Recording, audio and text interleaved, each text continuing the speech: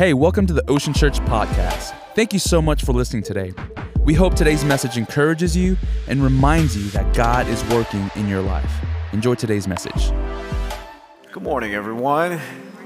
Great to see you. Hey, join me in standing if you would. We're going to continue in this series, and we're going to start this way.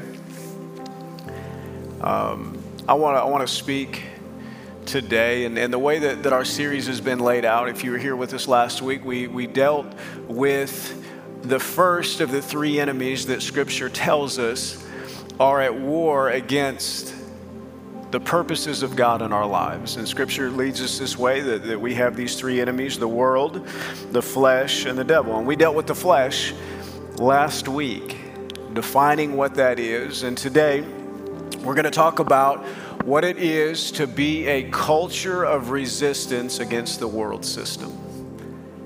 And this is not coincidental that we have a wonderful example of how that fight is aggressive against the thinking and the ways of followers of Jesus. This week has been a heavy, difficult week as you and I have watched the war in Israel unfold, and then we've watched, and I think the heaviest and some of the most difficult places for us has been to watch a response and protests that have erupted in our nation in justification and siding with demonic hatred.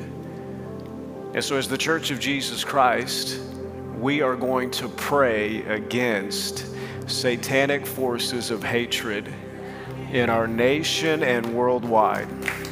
So we get to practice. We don't just get to talk about spiritual warfare, we get to participate in it. So join me as we pray. Father, this morning we come before you as your people. And Lord, your church is defined by your word as Jews and Gentiles that are united in faith in Jesus Christ, united in belief in Jesus Christ, the Messiah, the Savior. And so, Lord, we recognize today that the church is not a Gentile church. The church is not simply a Jewish church. It is Jews and Gentiles united in faith in Jesus Christ. And so, Lord, the love of Jesus has transformed our lives. The love of Jesus invites us to continue transformation. And the enemy hates that. He cannot replicate what you alone can do in the human heart. And so, God, we ask today that, Lord, that the voice of your church across this world would be raised in opposition to the satanic hatred of anti-Semitism. Lord, the satanic hatred that would use Palestinian people as pawns. And Lord, we ask above it all that the name of Jesus would be lifted up. Jesus the Messiah would be known. The love of Jesus would be seen.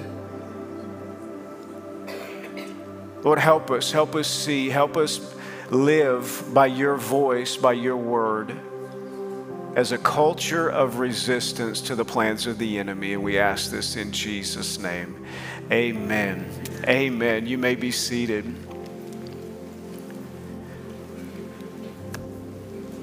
It's such a refreshing thing to be able to be with God's people. You know, today it's one of those things, you have a week like this that's so heavy, and we've been going back and forth. We have friends and partners in Israel. You saw a little bit there. We have missionaries in Israel that are preaching the gospel. You heard, if you were here at the beginning of the year, we had Evan Levine, he leads the Hativka project in Israel. We heard from Evan this week, and Evan just said that the grace of Jesus is over them. In the midst of this incredibly hard time where you have a nation that is as small as Israel is, everyone is connected to a tragedy like this.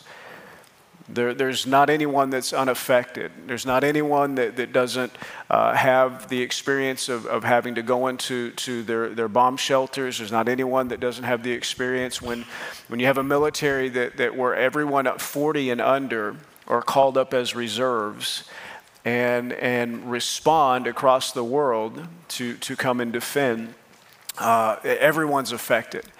And in the midst of that, Evan just said, hey, he wants Ocean Church to know that they feel our prayers, they feel our support and our love, and they feel the grace of Jesus Christ empowering them in this time.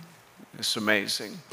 So I want to talk about the enemy of the world, because this is something that can be used in broad terms, and I want to narrow it in.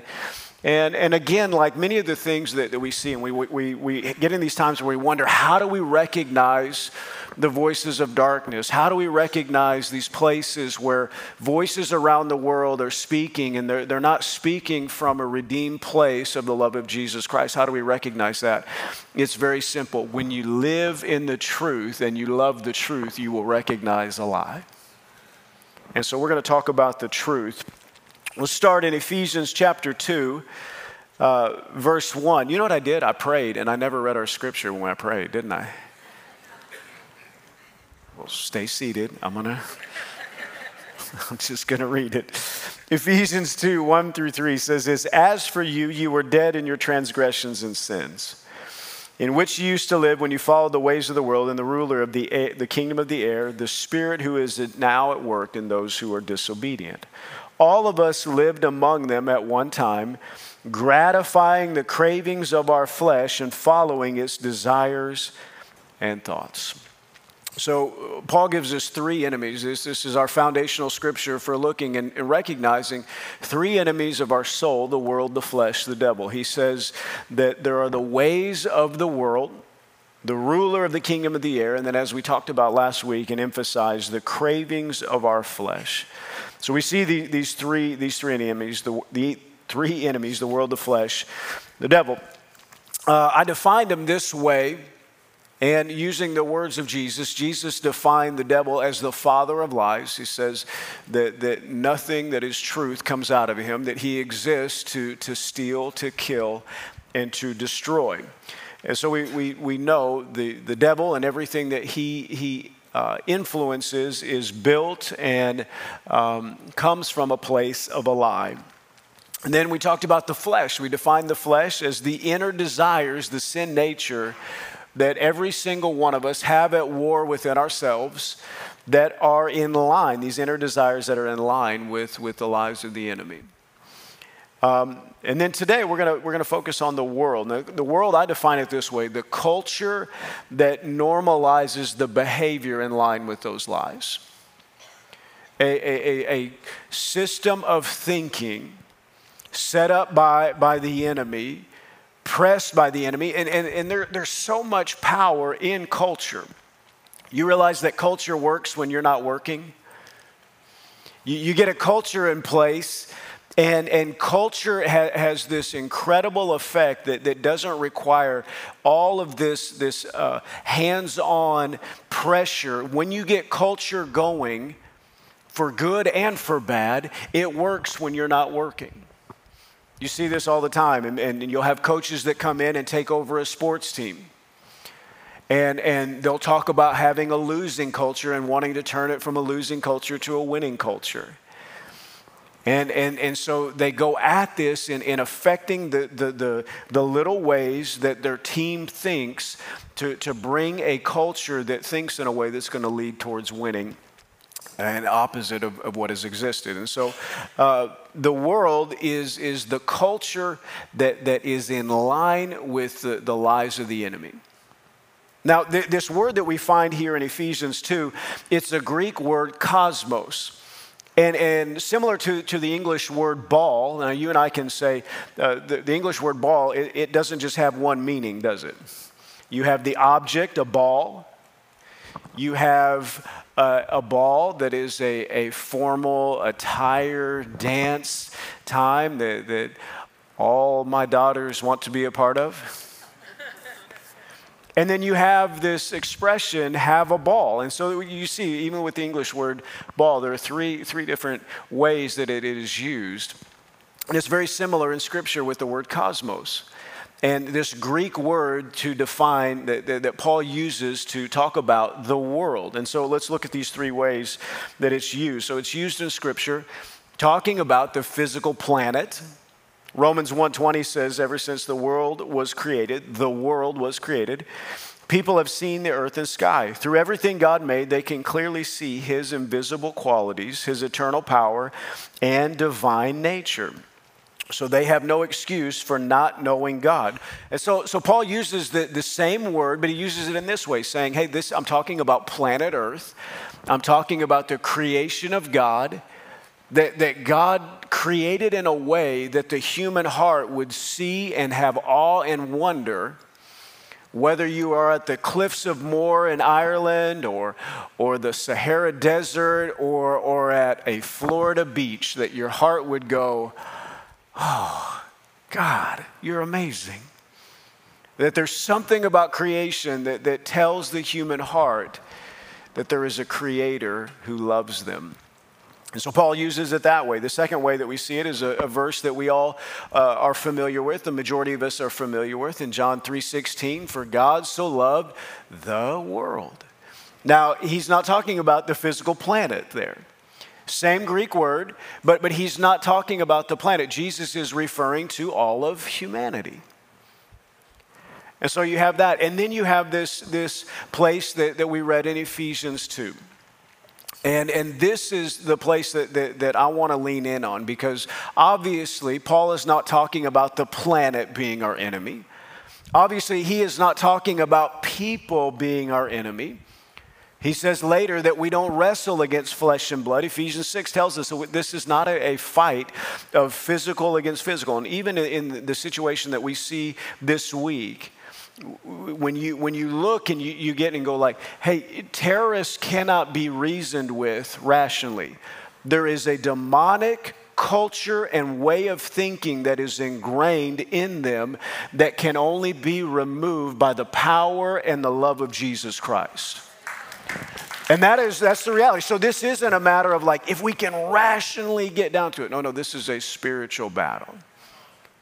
This is a spiritual war that we are in. So culture is the system of thinking that the enemy has put in place and worked to keep in place that normalizes the behavior of his lies. Rocky says it this way. I stopped thinking the way other people think a long time ago. You got to think like you think. He's a deep well, that Rocky Balboa.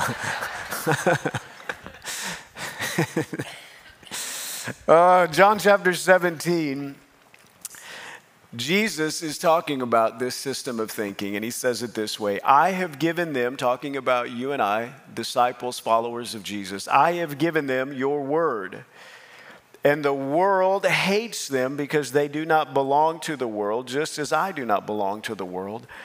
I'm not asking you to take them out of the world, but to keep them safe from the evil one. They do not belong to this world any more than I do. Think about those words. Jesus Christ talking about you and I, his followers, as he is praying for us to the Father, he is saying, they don't belong to the system of this world under the influence of the enemy, slaves to sin, normalizing behavior of sin. They don't belong to that any more than I do. Make them holy by your truth. Teach them your word, which is truth. So 3 things about the world that I want us to lean in on. Now, let me tell you this. I love how Dallas Willard defines the world. Dallas Willard defines the world as this: our cultural and social practices that are under the control of Satan and thus opposed to God. So in that line, I want to put 3 things in front of us today. Number 1, we're not of this world. We are not, and we get in these moments, and there's this continual place that I want you to be encouraged by, because sometimes we get in it and it's discouraging.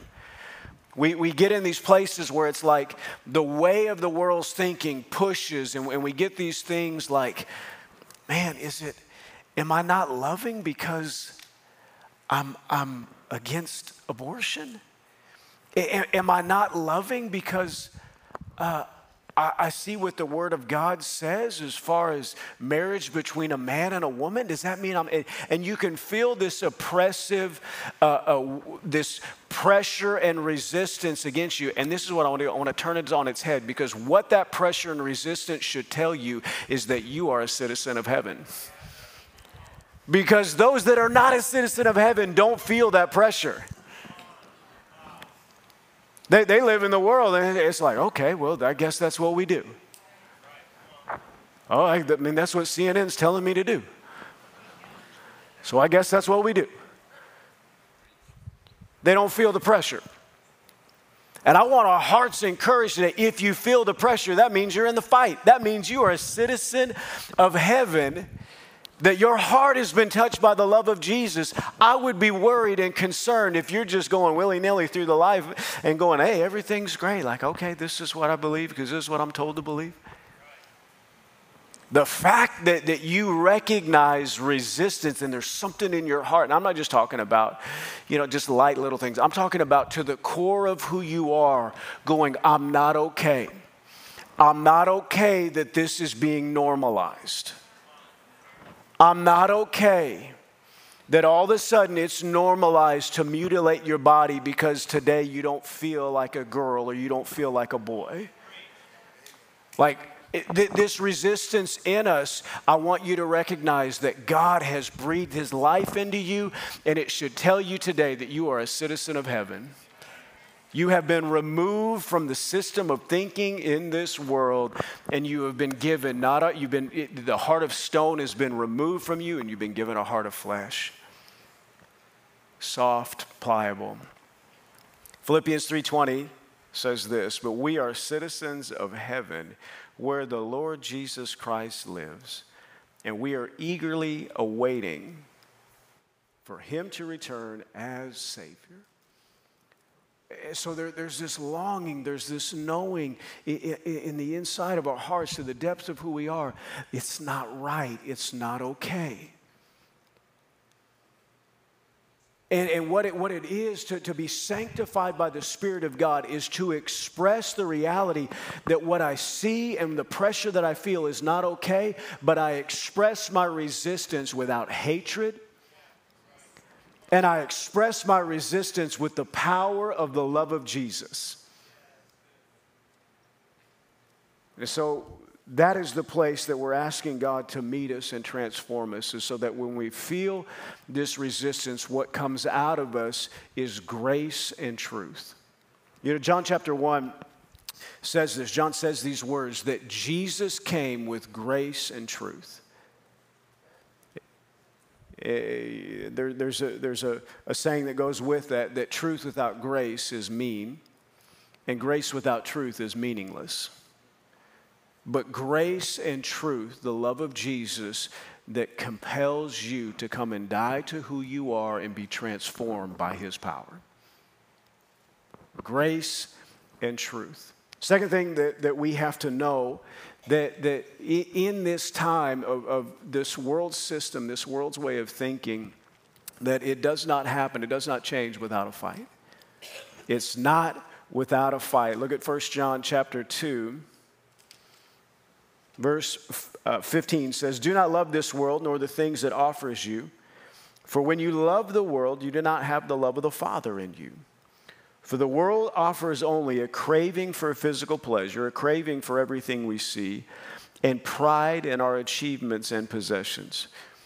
These are not from the Father, but are from this world. And the world is fading away along with everything that people crave. But anyone who does what pleases God will live forever. I want to talk about one of the things today that I see even this week. And hear me clearly, I have no ambition to be internet famous. I have no ambition to be a spokesperson. I have a desire to fulfill obedience to what it is to be the pastor of Ocean Church. And I want you to know, Ocean Church, as long as God graces my life to lead this church, Ocean Church will be a place that stands up for the Jewish people, that loves and supports. So I don't take weekends and weeks like we've seen. It tears at my heart in ways that I never thought that I would see in our country. A celebration of terror and support of that. And watching what's happening. And I think that the thing that's been hardest to see, and college students, I want to address you because the institutions that you are at are not trustworthy in these places. And there's things that are said that to us, and they're said across the board, and we say, you see these things online, and you hear people say, do your research. And I want to raise the standard, because you can do research, and you can go online, and you can find things that are absolute lies. And then we get to this place of how do we know what is truth? We know what is truth by following what the Word of God says and by living by the Word of God. And so seeing what some of the protests and things that happen across our nation, specifically at universities, I want to charge you to do this, to go and as a follower of Jesus, dig into the Word of God. You know, one of the saddest things that's happened in the church, and in 300, I believe it was 331 AD. So the church has exploded. Church is growing. And it's interesting, the first church councils were really about how do we assimilate these Gentiles that are being saved? What do we do? It's so interesting that like Scripture records, Acts 15 records these times of the church meeting together and church leaders going, hey, the gospel is going all over the Gentile world. And how do we empower Gentiles to live as followers of Jesus without putting the demands on them to live according to Jewish tradition? Church leaders recognizing that Gentiles were not called to live and in salvation in Jesus Christ, that there was a freedom that Gentiles they weren't to go back to the old way of living by the law, but freedom in Christ. And so they're meeting about this and they're talking about this. You fast forward to 331 and a church leader named Chrysostom writes about his frustration of persecution from Jewish voices and the resistance that he felt from Jewish people receiving Jesus as Messiah. And he coins this term, deicide. And he begins to attach the death of Jesus to the Jewish people. And here's the only way that is correct. It was a Jewish Messiah who laid down his life. That's the only way that it's correct. Jesus said, no one takes my life from me, I lay it down. And so it began there, and then this spirit of hatred and anti-Semitism began to grow even within the church. And you get to 1000, early in that time period, the Crusades start. And the Crusades that had this mission to free the Holy Land or free Israel, free Jerusalem from Muslim rule, had this side mission where Jewish people were killed and murdered. And so the plans of the enemy, the plans that are rooted in hatred, the plans that you can track all the way back. And what I want you to see is that I think sometimes we see and we view the systems of this world, we view our flesh, and we view sin in general as like this place that's almost like a vending machine. Like, it's there, and if I want to access it, sometimes I do, and I get my stuff out of the vending machine, but sometimes I do good. Sin is not a vending machine.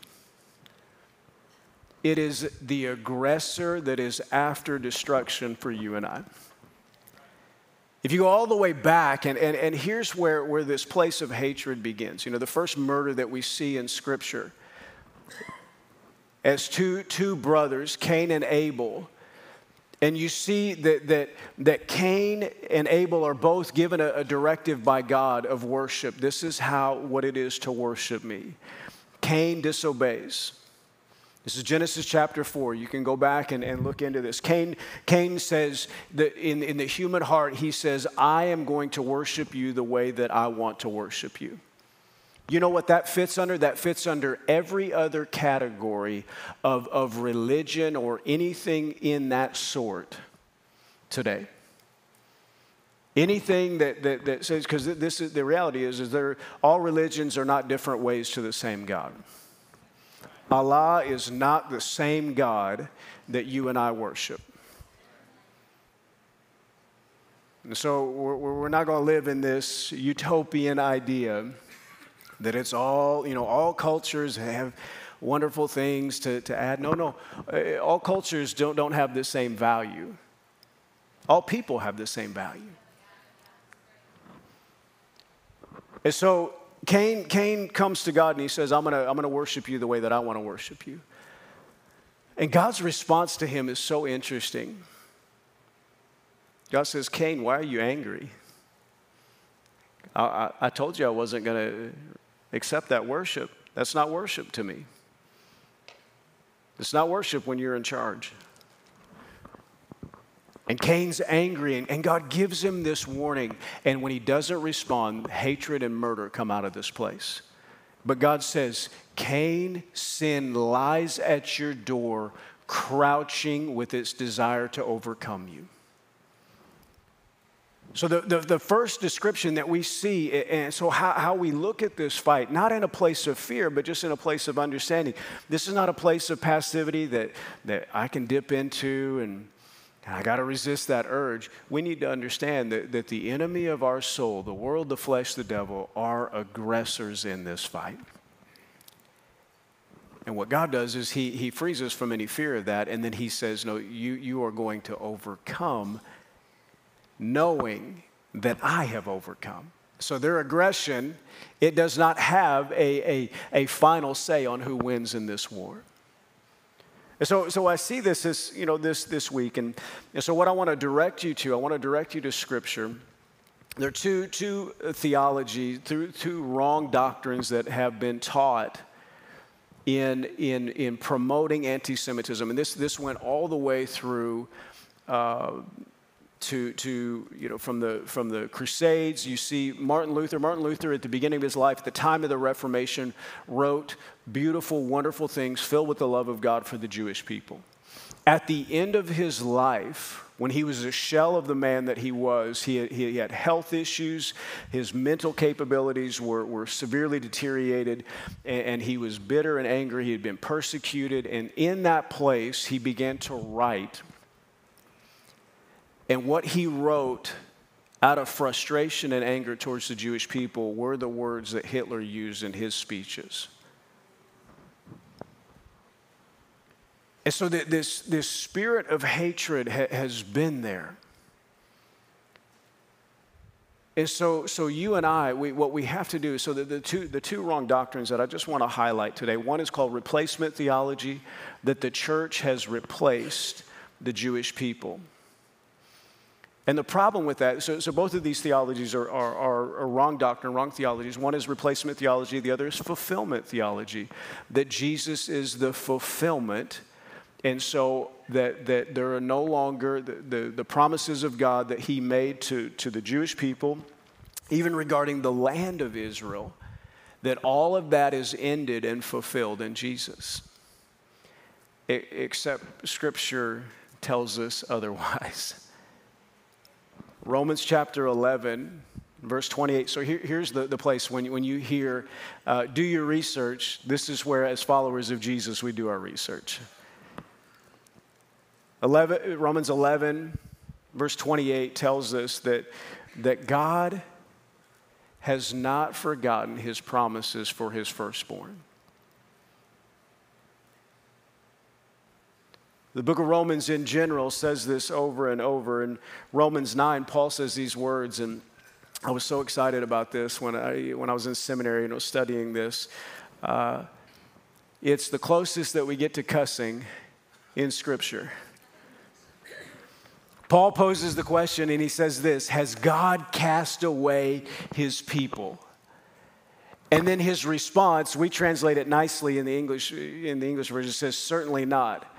But he goes even farther than that. He goes and he just says one of those words in Greek that, you know, the words that you say when your kids listen and they go like, is that legal now? Can we say that? He says, certainly not. No, he has not cast away his people. Israel was not the firstborn of God simply to get us to Jesus and then to be discarded.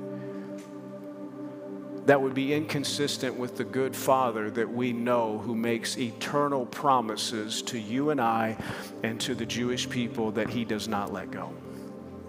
And so we get it. We get in the midst of this, and when you see these things rise up, and listen, and here's the other thing, because there's another ditch that we can go to. The other ditch is that we blindly would agree with every decision that political Israel makes. That's not what I'm saying.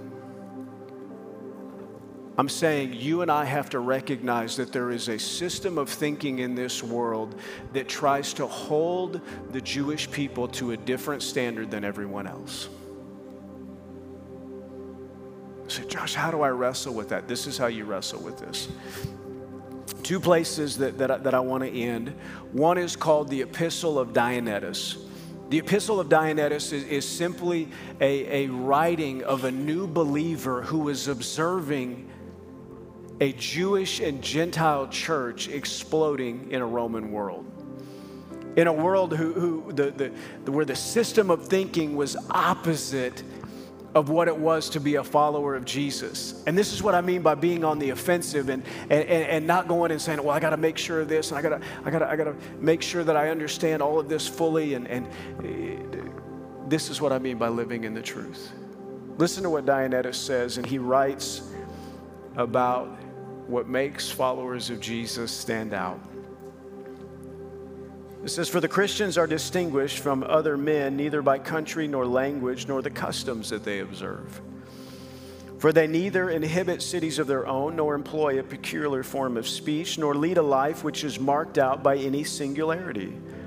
The course of conduct which they follow has not been devised by any speculation or deliberation of inquisitive men, nor do they, like some, proclaim themselves the advocates of merely human doctrines, but inhabiting Greek as well as barbarian cities according to the lot of each of them has determined, and following the customs of the natives in respect to clothing, food, and the rest of their ordinary conduct, they display to us their wonderful and confessedly striking method of life.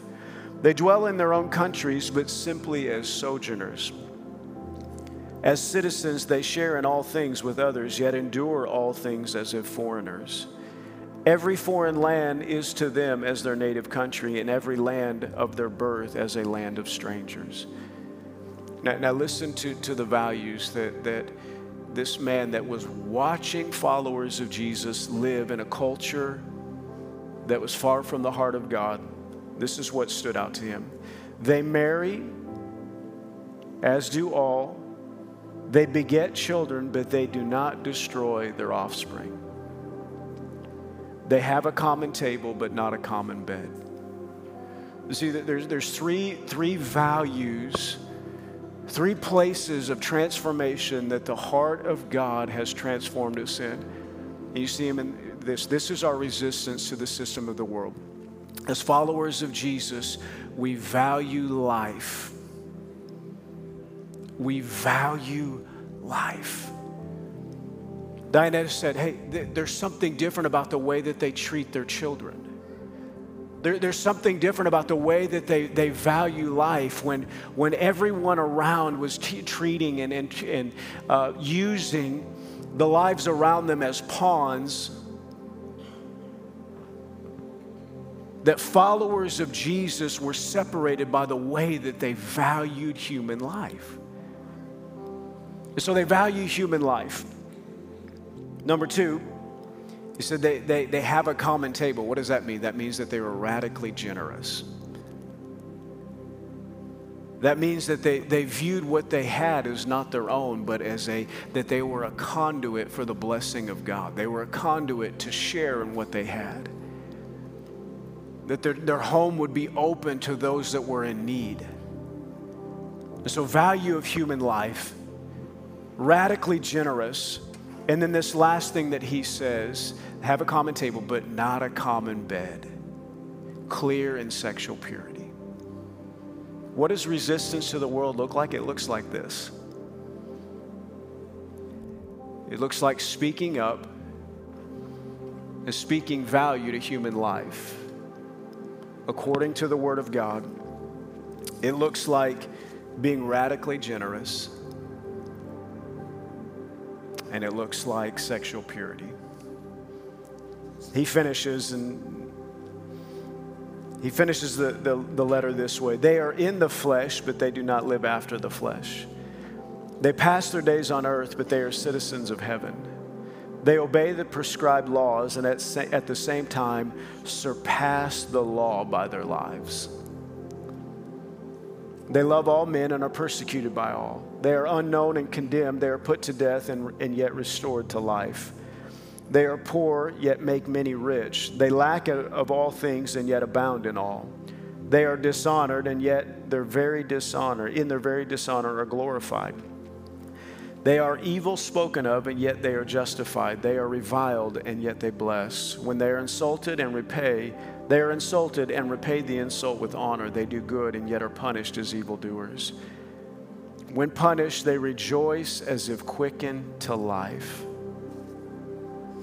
They are assailed by the Jews as foreigners and are persecuted by the Greeks, yet those who hate them are unable to assign any reason for their hatred. To sum up all in one word, what the soul is in the body, that are Christians in the world. The soul is dispersed through all the members of the body, and Christians are scattered through all the cities of the world. The soul dwells in the body, yet is not of the body, and Christians dwell in the world, yet are not of this world. This is you and I. John 16, Jesus says these words, emphasizing his victory. I have told you all this so that you may have peace in me.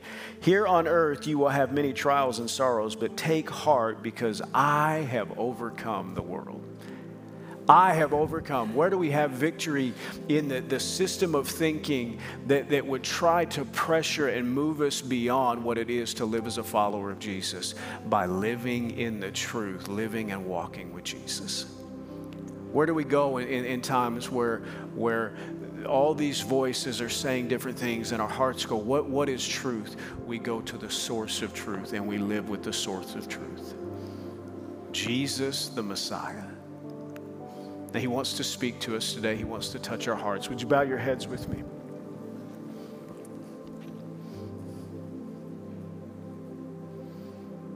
As we do each week, I just want to put this in front of you.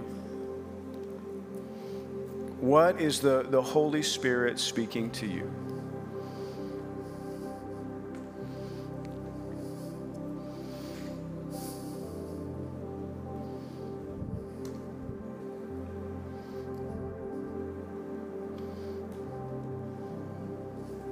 I think the first place that the heart of God is broken for is for those that are not in the family of God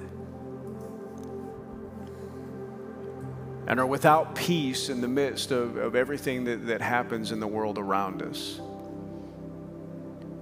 And I want every ear to hear and to know that there is one place that is the rock that our lives can be built on, and that is the gospel of Jesus Christ. The unshakable truth that is Jesus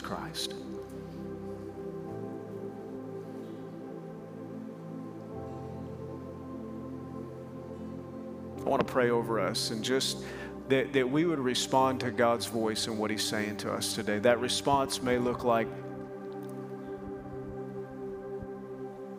a step of relinquishment of control, saying, Jesus, I've led my life. I don't want to lead my life anymore. I ask you, I want my life built on you.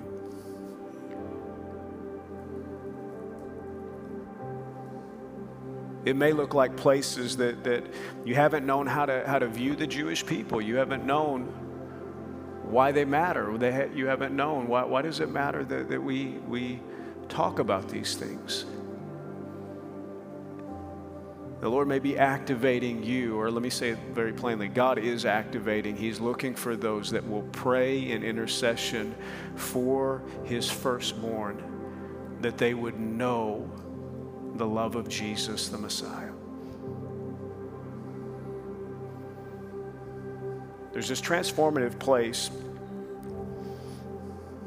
when we open our heart to God.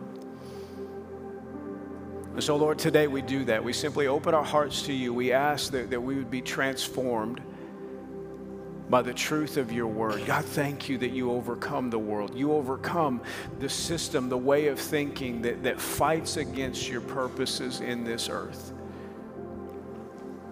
And Lord, thank you that you free us from fear, and so we don't have to be afraid today.